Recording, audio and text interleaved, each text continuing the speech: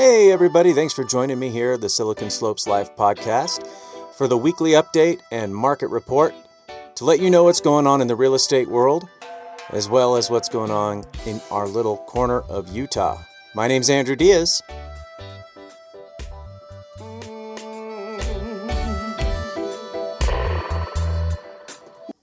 Hey guys, tonight I am heading to the presentation that I was talking to you guys about in the podcast I did with Peter Glahn, the principal over at Timberline Middle School. The gentleman that's going to be over there at Timp High School tonight, what was that guy's name? Karchner's his last name, but see, this is why I need to write notes down. There we go. Colin Karchner. So he's going to be speaking tonight at 7 o'clock and talking about the effects of social media on our children, phone use, small screens, and how to make it a more positive experience.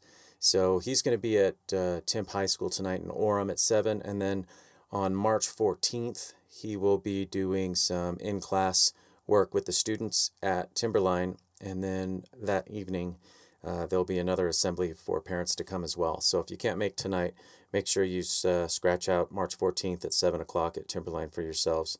And I'll update you guys on how tonight went too and let you know what I think about what he had to say. But I think it's a pretty important message that he's sending there. All right, so that's what I'm doing tonight. And I wanted to go over a couple of things with what's going on in the real estate world right now. Reuters came out with an article this week talking about how we're at a 3-year low in the market. Now, anytime you hear or read anything about the real estate market and whether it's at its high or its low or what's going on, I want you guys to always think location, location, location. It works in real estate when you're determining what kind of peaks and valleys we're seeing as well. It may not be the case in your state or even in your neighborhood. So it's always good to reach out to the professional that you trust or myself to get an idea. Not that you don't trust me, but just throwing my name in the hat. Just to make sure that you guys have a good idea of what's going on in your area and how, if any of these national statistics might be affecting you. Back in the downturn of 07, 08, I saw some things starting to happen in California, probably, I don't know, almost a year before they hit Utah. So, and we tend to follow California anywhere from 6 to 12 months.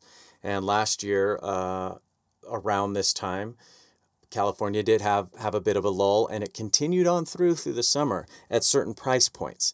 And longer days on market, less buyers out there in the world, in that market area, specifically in the East Bay, which was probably one of the most active markets in the last 5 years of California. And now we will likely see a similar trend happen here. But again, it comes into certain price points. So if you are within, say, I'd have to look at the data, but I'm guessing somewhere between 300 to 450,000, you're probably still seeing around a 30-day days on market. When you start to creep up above 500,000 to 1 million, that's going to extend over to a 90 days on market time period. In certain neighborhoods, and in most of the properties that I deal with in the $1 million plus, those are staying on the market for a long time. The inventory on those have been creeping up over the past couple of years. People have gone off the market, back on the market, and you'll start to see a continuous day on market on those really starting to reach up. I think there's a few signs of what's going on with the rates being increased and the Fed increasing the rate. I'm sure that has something to do with it. I'm not sure if we're seeing any effects yet from the government shutdown, but I'm sure we might see a lagging effect of that. Building has had in our area over the past year or 2 years in that higher end market A lot of people have come in and they've decided to, if they have the money to purchase a home over $1 million in Utah, a lot of them aren't financing anything. Rather, they're coming in and just building their own custom home that they want to. So they're purchasing land and then building the custom home. I've seen a lot of that happen all along the Wasatch Front. That may have an effect on some of the existing home sales that are happening. But if you're, like I said, if you're within the median price point, there's still a significant amount of buyers out there for us here in Utah. Utah's always been very strong in regards to employment for the people that can purchase a home in that price point. I don't see that changing next year. In 2019 here, I don't see that changing too much. I think in those price points, what we're going to see is the rate having more of an effect than anything. But usually that after a rate hike, after a couple of weeks, people get used to that being the number. And if they're going to buy a home, they're still going to buy a home overall. So that's kind of where I feel about that right now. I just wanted to address that, and I'll find that link to the Reuters article for you and put it in the show notes on this one, so you could peruse it on your own and read through it and see how that might affect you. One thing I want to start doing is some questions that folks have in regards to real estate. I'm also an appraiser, so I wanted to address some questions that I see over and over again to try to get rid of some confusion that people might have. So here's a question we got in, first one. So bear with me on how this one comes out. I'll try to edit as I read through it just so you guys get the gist of what's being asked and I can get straight to the answer. So this is from a gentleman named Ryan. He says, "Hi, Andrew. I had an appraisal completed by you in 2016 for a refinance. I'm now looking to get out of my PMI. I figured since real estate prices are high, my home should appraise for more than it did in 2016. My question is, can you complete an appraisal based off the appraisal you did back in 2016, or will a complete reappraisal be needed?" So, and then he goes into, that he hasn't changed anything in the home since then, and wondering if I can run, if it's what the cost might be if I don't have to come out there. So here's the thing if you are going through a lender or a credit union, they have their own list of appraisers that are on there through an appraisal management company. So anytime you go through a company where you have a loan officer, they're sending that appraisal order to the appraisal management company. That appraisal management company is who hires the appraisers. So the hierarchy is kind of weird because as a member of the public, you hire your loan officer, you say, "Hey, I want to go get this loan," and he probably charges you a fee for the appraisal. Well, you're not paying the appraiser with that fee. You're paying the appraisal management company. And then the appraisal management company has their own fee that they've negotiated with the appraiser. And because I may or may not be on the list that this gentleman's using, I likely am if he's going to go through the same lender, but if not, then I couldn't just come out and do an open appraisal for him and have him take that report and send it in to his loan officer. That won't work. Those are the new guidelines that came in after the market downturn in 2008 with the Dodd-Frank laws. So I hope that makes some sense. The times when you can hire an appraisal to do a private party appraisal is if you are doing asset allocation, taxes, anything with taxes or a tax rebuttal. If there's an estate that you need to get valued and it has multiple properties or any properties in there, then you can give me a call. We can go through what all that valuation will entail. If you're going to be listing your home, and maybe you want to try to do it on your own, but you want to get a good starting point of where your home value's at right now so that you don't miss the mark, you can do that as well. But when it comes to any lending, a private party appraisal is not going to work for you. So I hope that helps. Okay, let's also go over some quick news items that's going on around here. So we just got slammed with a really nice storm. I'm excited for spring skiing this year because I feel like we're getting a really good base through January. I don't know if you guys heard, but the Provo Canyon got shut down overnight because of an avalanche, and then just last night, Little Cottonwood Canyon got shut down. They allowed people to get off the mountain and get back down into the valley, but they couldn't get anybody else up until this morning around 7:30. So, it's exciting to get a powder day out there. I understand the stoke for that, but everybody, please be careful out there. There's already been, unfortunately, an avalanche death in Utah, and no transponders on the victims. So if you're going to be in the backcountry, make sure that you have all the necessary gear to get back there, and let's be safe and smart about what we're doing back there. What else is going on here? I got winter storms coming, winter storms going. Utah County talent. Ooh, I like this. What do we got going on here?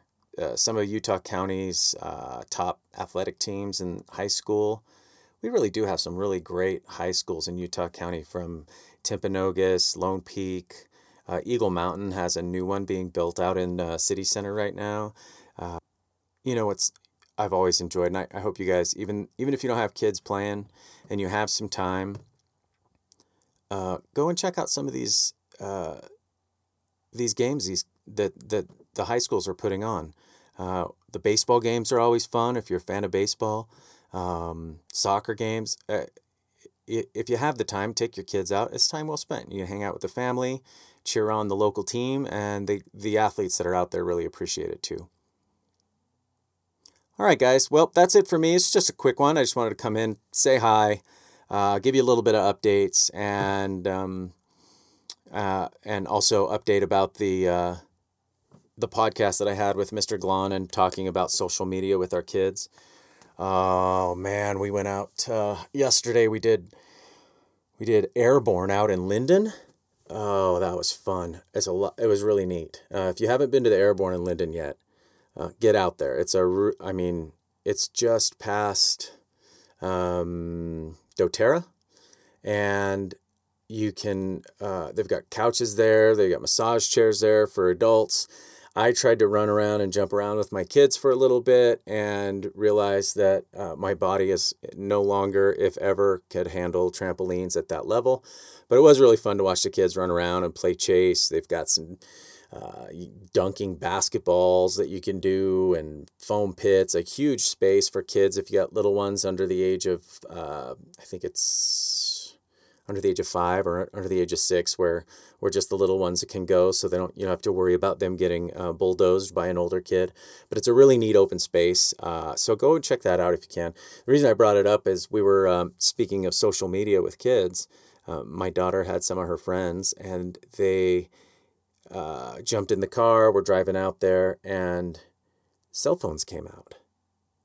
And I had to tell them, I said, guys, no cell phones for the next 2 hours. So they had to put them away. But it was amazing how quickly, then I just started to notice, like, adults, we're doing that too. Like, we're not connecting with each other when we're going out to dinner, or we're, coming over for family visits.